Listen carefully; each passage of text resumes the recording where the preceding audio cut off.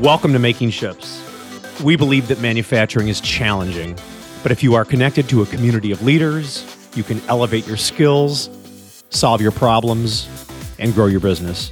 I'm your host, Jim Carr, and I'm joined by my two co-hosts, Mr. Jason Zenger and Mr. Nick Goellner. Guys, welcome. Doesn't it feel good to be in our new studio? Brand new facility. Fresh paint. Yeah, we're now at the furniture. new Making Chips headquarters at 2426 Church Street, and it's fantastic. I got to be honest, we're starting to look like an actual company. I mean, we've got a studio, we've got offices, we've got a kitchen stocked with a bar. I mean, why is that an actual company? Because we have a bar. That's the bar of this generation. We got to have good culture, right? Good culture, you have to have alcohol included in there. So I think that's debatable, Jim. It might be debatable. Yeah. Well, I did tell Jessica to pick up a bottle of champagne because we are here For lunchtime? for lunchtime. Yeah. Well, we got a toast, right? Okay, sounds good. It is exciting. Mimosas. Mimosas. But yeah, as the metalworking nation can feel, we're super excited about the new Making Chips headquarters. It's really nice. It's unfortunate that it's in the midst of this COVID pandemic and we don't have our entire team here because a lot of them are working from home, but it is still really nice. And we're going to turn this into not only a Making Chips studio and marketing agency, but also a cool co-location space here in Rockford. Sounds great. And just to give the metalworking nation a little teaser about what we're going to talk about today is today, when I developed this episode structure, I kind of thought, let's go back to the early days of Making Chips where we got real deep on really technical stuff. I thought that'd be something interesting to talk about. So we're going to talk about resharpening drills and end mills. When and why. I'm surprised you even know anything about this, Jim, because you don't find yourself behind a machine anymore. I know, but it's talked about often in my facility. So you hear the chatter. I hear the chatter. I've gotten involved years ago. That's good. There we go. Oh, that was good. That'll make you have to resharpen quicker. All right. But before we get there, Nick, why don't you share with the metalworking nation and Jason and I what's happening at AME Hennig? Okay, I'll give you one thing for each company. So Hennig we've talked about it a few times. We have this 125,000 square foot expansion that we're just about to open up. So we build enclosures for backup power generator sets, huge ones that would power a hospital. And we build the whole shell that goes around it. So we just expanded so we can make more of those. And the real driver of it is the data centers. They have to have backup power. So you're not building the backup generators. No. You're building the enclosures around the backup generators. Right. So Caterpillar, cool. MTU, Cummins, they build the motors, and then we build the whole shell that goes around it. Cool. And it's more than just a shell. There's lighting, sound dampening, all sorts of electrical stuff required. He's like the T-shirt that you put on, not the actual body. Okay. That's right, yeah. Okay. The body's where all the power is, especially in my case. I've been working out a lot with this COVID thing. I didn't notice. I just lost 8 pounds in a week. Nick. Yeah. Awesome. Oh, well, that's good. That's good awesome. It's really sad because I'm still way above where I should be. I gained the COVID-15. Yeah, that is a thing. Yeah. That is a thing. I know. I'm very sad I can't go to the gym anymore. Yeah. So, and then on the AME side, we've talked about it a few times, the build on the rock thing. We've always integrated other people's components with our tombstones and our grid plates for fixturing, but we're really expanding a lot of those partnerships, and the new site will be launching that kind of features all these main partners in a week. So I'm pretty pumped about that. Oh, it's going to go live in a week? Yeah. What is the website address? It's www.amrock.com. Got it. And that'll take you right to the AME section. I can't wait to see it. All about work holding. Let me know. So do you have something from the boring bar that you want to discuss, Nick? Well, yeah. So you had the most recent chip-in contribution. Yeah, from our friend Mike Payne from Tulsa. And I think it's boring to be at a bar by yourself. It is. If you consider it a bar nowadays. Yeah. And so what I want to encourage our audience to do is if you have something that could equip and inspire our peers, other manufacturing leaders, whether it's a video or a written article or anything. It doesn't have to be super high polished because we can take care of that for you. But we have a chip-in program where you can chip in on Making Chips, and we will publish it if we think it's good. And we'll give you credit, and we'll make a little chip-in contributors profile page for you. We never wanted Making Chips to be just about the three of us. We always wanted it to be about this community of leaders. So I just want to make sure that everyone knows that that's available. Nice. Well, I actually just got a message over LinkedIn that a gentleman just started up a new machine shop, and he wanted to be able to tell his story. So maybe I'll suggest to him to fill out that chip-in form, and he can do just that. Yeah, that's perfect. We get a lot of people who want to be on the podcast, and we can't accommodate everybody. No. But almost anyone can be a chip-in contributor. Yeah, So. absolutely. That's and awesome. don't worry about the writing. I totally get it. We have great editors that can look over what you've written and just make it sound just like we have great editors for audio. We have great editors for writing as well. Right. So don't worry about that. Just give us your concept and we'll take it from there and give you credit for it. So most of you know that we recently interviewed Chad Moutre. He's the chief economist at NAM, the National Association of Manufacturing, a couple weeks back about the economic fallout from the pandemic. I respect his insight, his skill, and his experience with the economy and just knowing how the financial situation is. So Are you jumping right into manufacturing news? I am jumping right sweet. into manufacturing news, Bam. you bet. And what it is this week that I want to talk about is I get Chad's weekly economic report. Is that what it's called? Chad's Weekly Economic No, Report? it's called Monday's Economic Report, okay. and it's from Chad Moutre. And what I've been doing is I've been incorporating his economic report into my car machine and tool weekly production meetings. I think that's can good share because then with you my can share team. some info. Yeah, that's really good. good. They need to know what's really happening outside of the four walls at car machine and Yeah, tool. good call. Yeah. And, we don't do a deep dive into it, but Nobody wants a deep dive. That's what Chad's supposed to do. Right. We just need to see the highlights. So this week, the headline said manufacturing production fell for a record-setting 13.7% in April. Okay, so close of April, it's down 13.7. Yeah.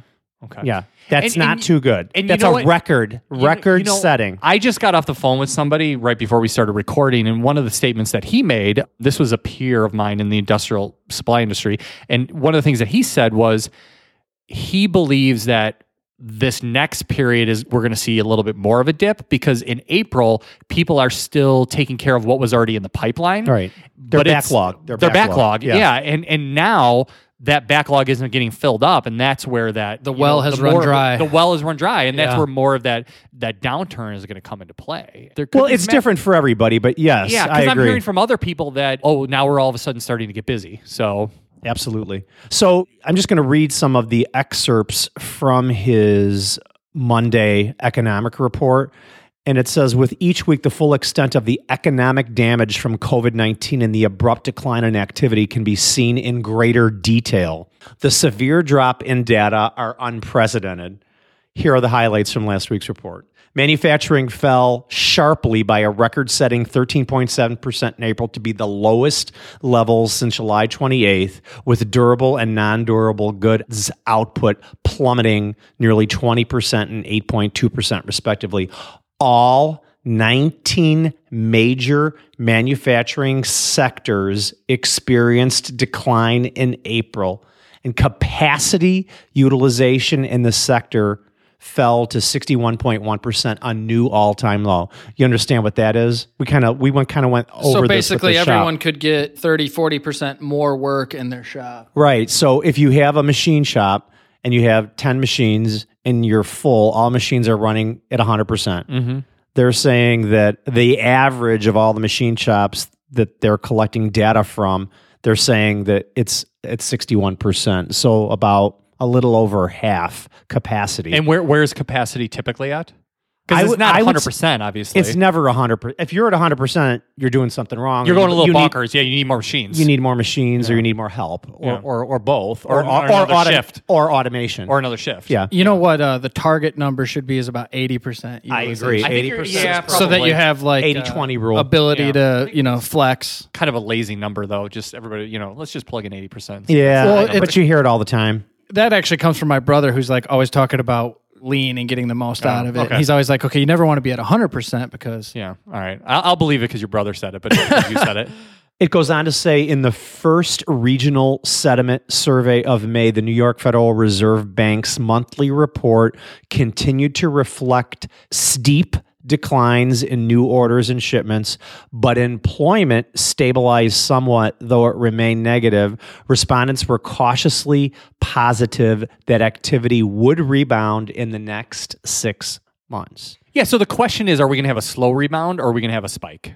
And Are I think you it'd be asking me? No, my no, I'm opinion? just asking the metalworking nation are you seeing, and maybe when you go back, you can let us know when you start seeing a rebound. Are you rebounding quickly or are you rebounding slowly? It's the U-shaped recovery or the V-shaped recovery? Exactly. Because I mean, I know some think people it's that gonna are be far V. down. I hope it's going to be V. I hope you so, know? too. And a lot of it is, there's so many different industries that are tied to it. Like we've got customers in oil and gas, aerospace, automotive, and like all of those different industries could have different recoveries. And Totally. it's Totally. a matter of like how you blend that all together. Because I've got one of my biggest customers is having record-setting months every single month because he's in military and firearms, and that's just going bonkers. Sure. So, but then there's other customers that are just really, really slow right Yep, now. I know. So, There's another bullet here that I thought was important, and Nick thought I should mention it too. It says the National Federation of Independent Business said the Small Business Optimism Index fell to its lowest level since March 2013, declining from 96.4 in March to 90.9 in April. The measure for real sales expectations fell to the lowest level in the 46-year history of the survey. And the top single most important problem was poor sales, supplanting hiring difficulties, which had been the primary concern for 2 straight years. The only thing good I see and read and hear is most people do agree that it's going to be a fast return. Sure. but we don't know yet. We don't know yet. It all depends on, like what could happen with COVID in the fall, and how is the retail sector going to affect things? Because Retail's to be quite way honest, down. retail is getting decimated, and we're actually thinking, so we operate 2 showrooms, and we're actually thinking about, we had been thinking for a while, because it was such a minor part of our business, about closing one of our showrooms and just having it be like a will call area. And this is probably a good Curbside opportunity to do pickup. that. Curbside pickup, exactly. Just delivery. Everyone's doing it. Yeah. What's interesting about that last bullet is, so poor sales supplanted hiring difficulties, which had been the primary concern for 2 straight years. We're talking about an optimism index, and one thing you can be optimistic about is a lot of really talented people lost their jobs, and we can bring in some talent that wasn't there before. This crisis, this pandemic that has flipped this entire world, and particularly our country, on its head, is a great opportunity to make big decisions and big changes in your businesses. Yep. Absolutely. Now is the time to do it, because everything's messed up, and you might as well just go along. And It's time to reinvent yourself, and Totally. not only reinvent yourself as a company, but also for individuals to reinvent yourself. That was one of the things that I pitched to you guys. We're looking for a marketing integrator for MakingChips, and I was like, well, we should look outside of marketing and manufacturing. If there's just an A player out there that's willing to learn, willing to be aggressive, is a great cultural fit, let's at least consider that person. Sure. And you just never know. You don't know. Hiring somebody from a restaurant, he could be your next best manufacturing leader. could not agree more. Yeah, absolutely. So you know what I'm optimistic about? What do you? That you're going to get to the episode. Right now, man. I was telling these guys when I came up from this episode, I was going to do something else, and then I thought about this, and I thought this is a real thing that a lot of machine shops must struggle with, because I know we struggle with this issue and have for decades, quite frankly. The old adage is, when do you take that 1/2-inch diameter solid carbide drill through the spindle coolant and send it out for resharpening? What is it going to cost to resharpen versus what is it going to cost to buy brand new? And more importantly, is the resharpening company that you're sending that to capable of resharpening to the manufacturer's specifications? That is always a huge concern that we always have. Especially nowadays, there's so many geometries that are non-standard. Unbelievable. You need to make sure that whatever CNC equipment is resharpening those tools can conform to that drill tip or that variable helix or whatever else that it is. Yeah. So this is only my experiences from my shop, and I'm not saying what we've done is right or wrong, but I thought I would at least share that with the Metalworking Nation. And if you all are doing something better or different, let us know, and we'll share that with all of the metalworking nation as well. Well, I mean, I can deep dive into this too, Jim, because I mean, we manage these kind of sharpening services for our clients. We don't actually do it ourselves, but we contract it out. Sure. And I've been through this type of an exercise with several clients and come up with some bullet points as to how to do it. Even us. I think you did You guys some do it. Yeah. resharpening for us too, You guys do it. And you need to have some like kind of some stakes in the ground as to how you do it, because you need to be productive in how you manage this. You don't want to have one person analyzing every single end mill or drill that comes through the shop. Right. So here's the problem. You've got this tool, you've got a job, you're going to be machining a part that's a few $1,000s, right?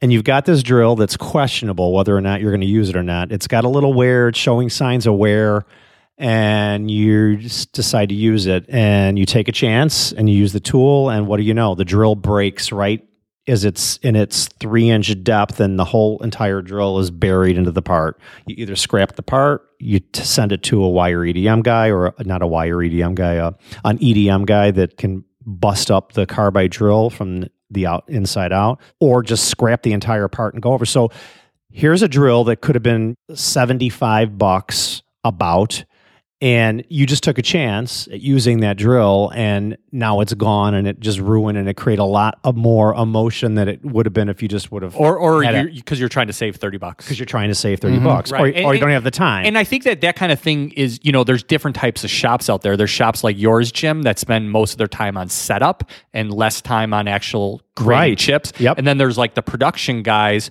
who are going through a considerable amount of cutting tools, and they need to have some kind of routine that they go through that says, okay, for a new tool, I'm getting this many parts, and for a resharpen tool, I'm getting this many parts, and you need to be able to examine the differential between the two of them in order to make those decisions. Exactly.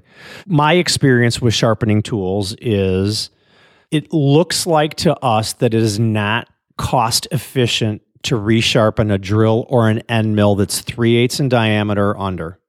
That's what we've come up with, because it's solid carbide. So actually you're buying the material. The material is kind of costly because it's solid carbide.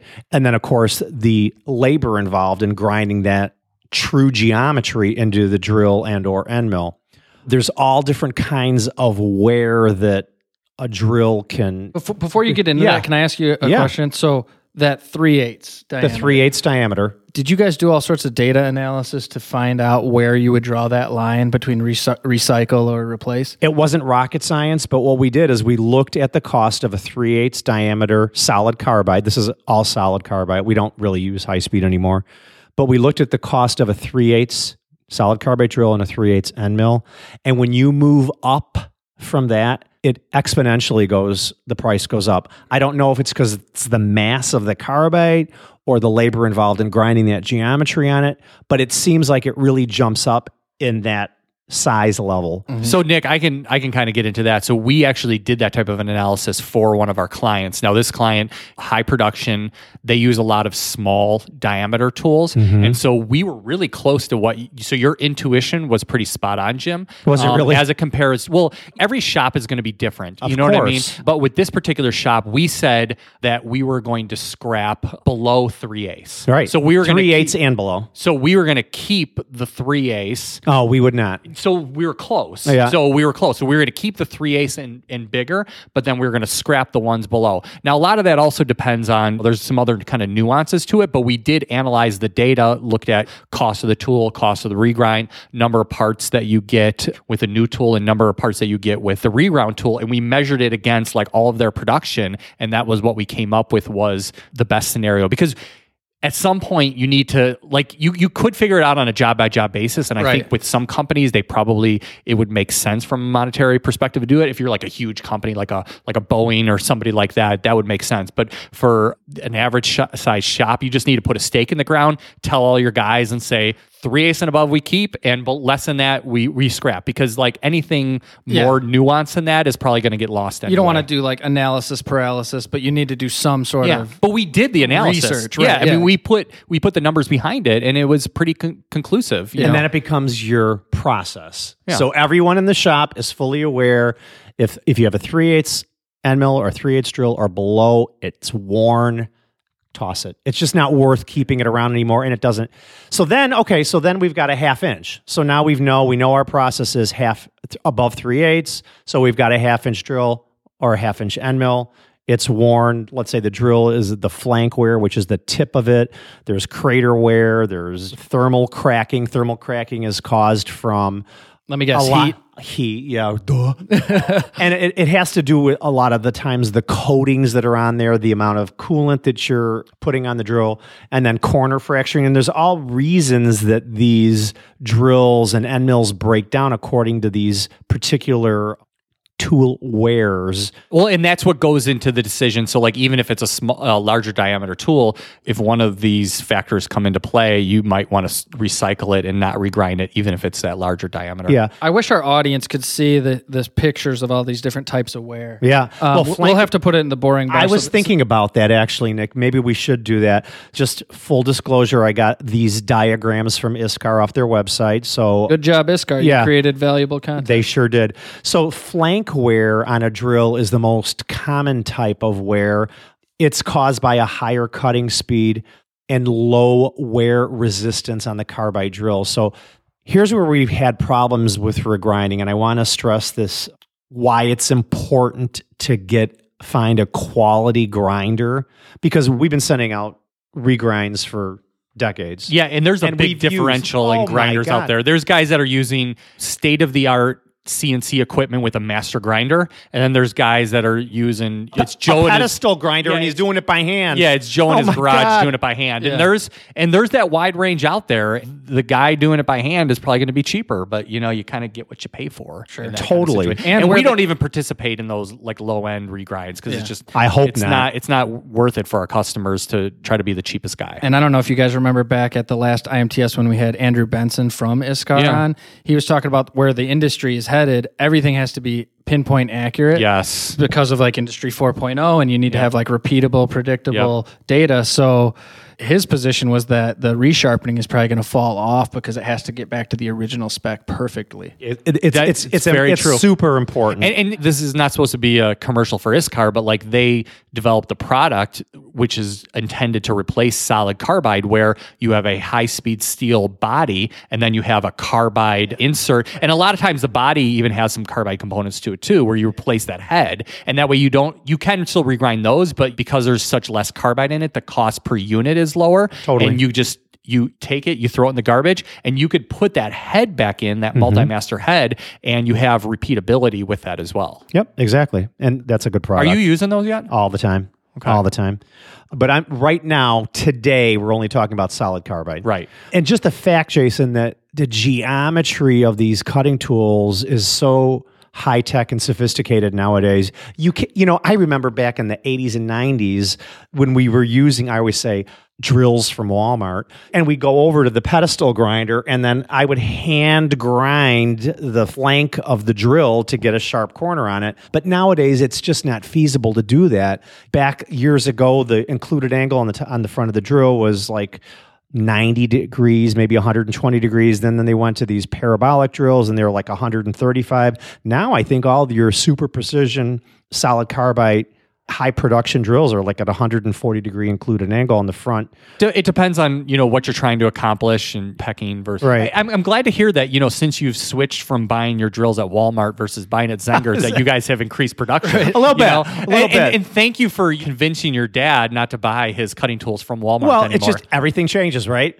Everything changes. You know what's interesting to me is to think about, you just said back in the 80s and 90s, it was like this. If you read our company history, you'll go back to like the early 50s where there was these engineering doctors at the University of Braunschweig in Germany, and they came up with this new geometry. Did you just make that name up, Braunschweig, or is that an actual university? Braunschweig. Braunschweiger, like what you eat.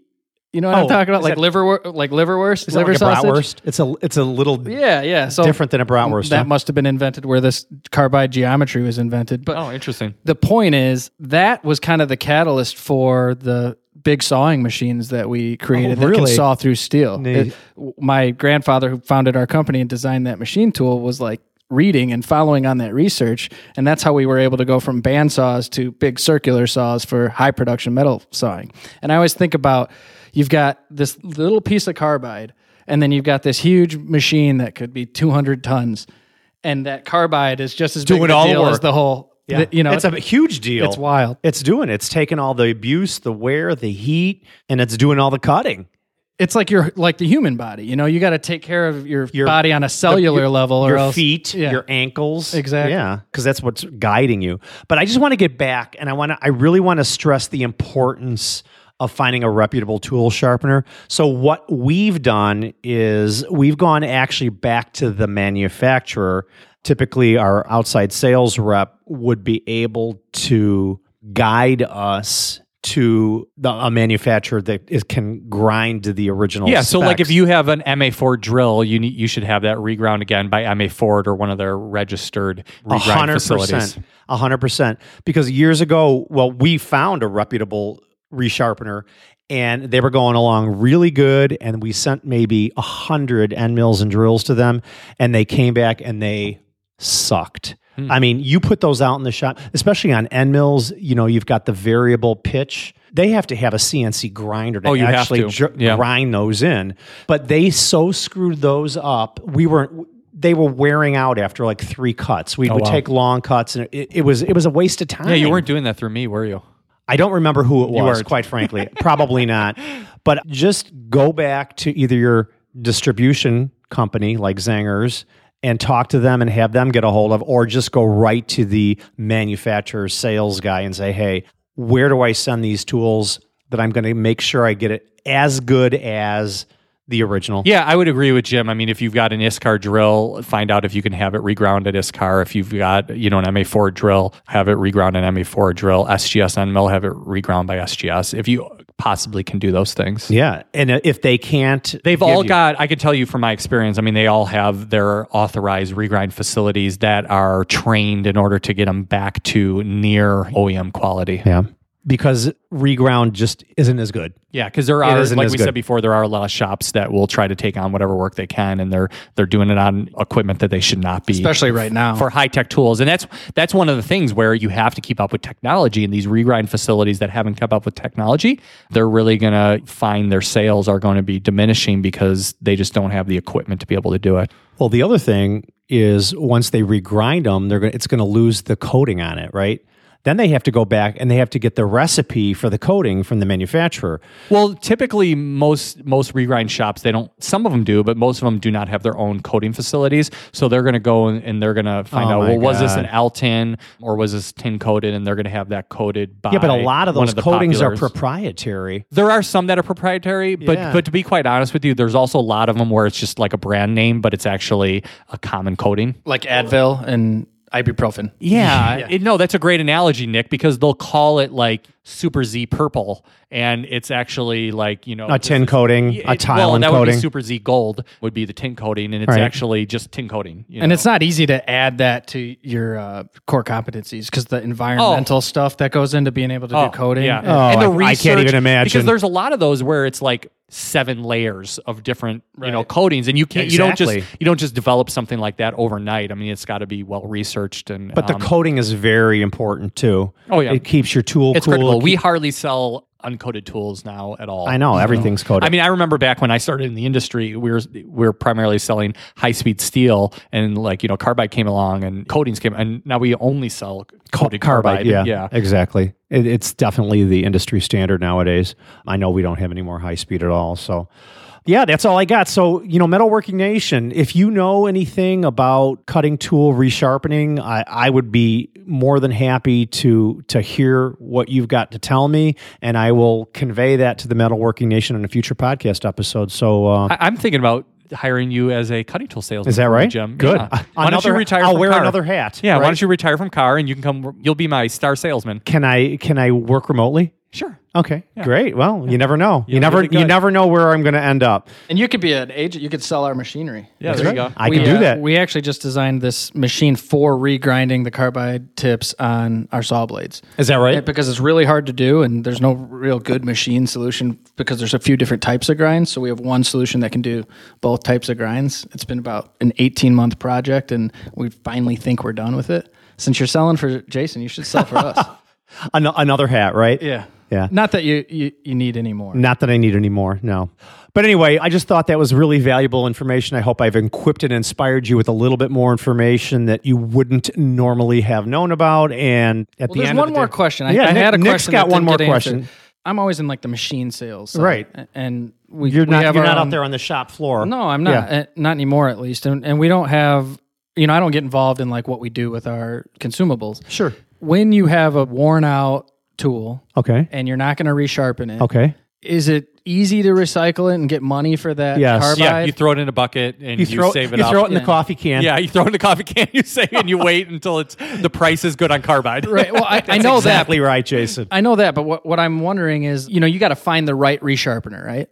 It's imperative, yeah. But is it? Is it just kind of the price is the price, and you recycle it? Or Are you talking about like the price of the carbide? The carbide? Yeah. Yeah, it's a commodity, so it's traded on that type of So you don't have to do as much research to find a good person who's going to be like your that's your scrap materials. guy. Your scrap guy that you have a relationship with. But there's a lot of scrap guys that don't even get into carbide, so not all of them do. But even some of like the carbide manufacturers, I mean, like the gypsy that comes around your door. You got any extra carbide for me? Right. Well, there's a lot of machinists that will sell your new carbide, get cash from that guy, then that guy sells it as twice as much. Yeah, exactly. It's a whole like theft industry that is just, it's bad for my industry. It's horrible. But like to answer your question, and we should talk about that on a future episode as well. But to answer your question, Nick, you can talk to your scrap recycler and see if they do it. But also some of the cutting tool manufacturers get into it. Oh, they do? As really? well. Yeah. Okay. Like I know we're a Whittier distributor, which is like the sister brand of Kennametal. We're also a Kennametal distributor too. But they often have had promotions on recycling anybody's carbide. Really? So yeah. I did not know that. Yeah.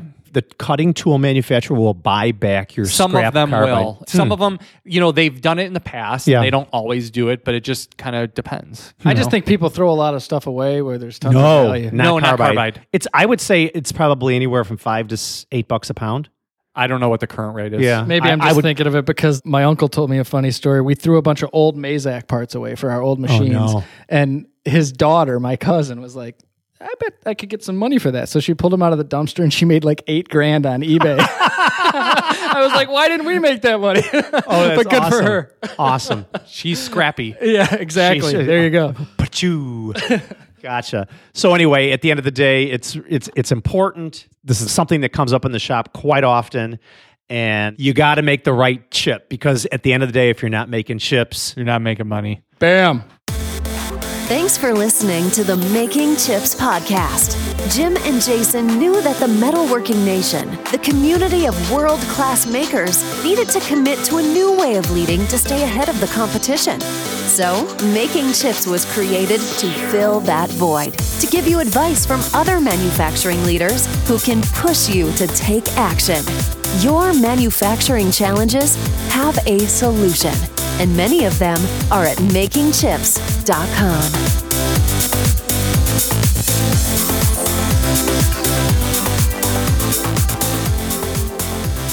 and data are unprecedented.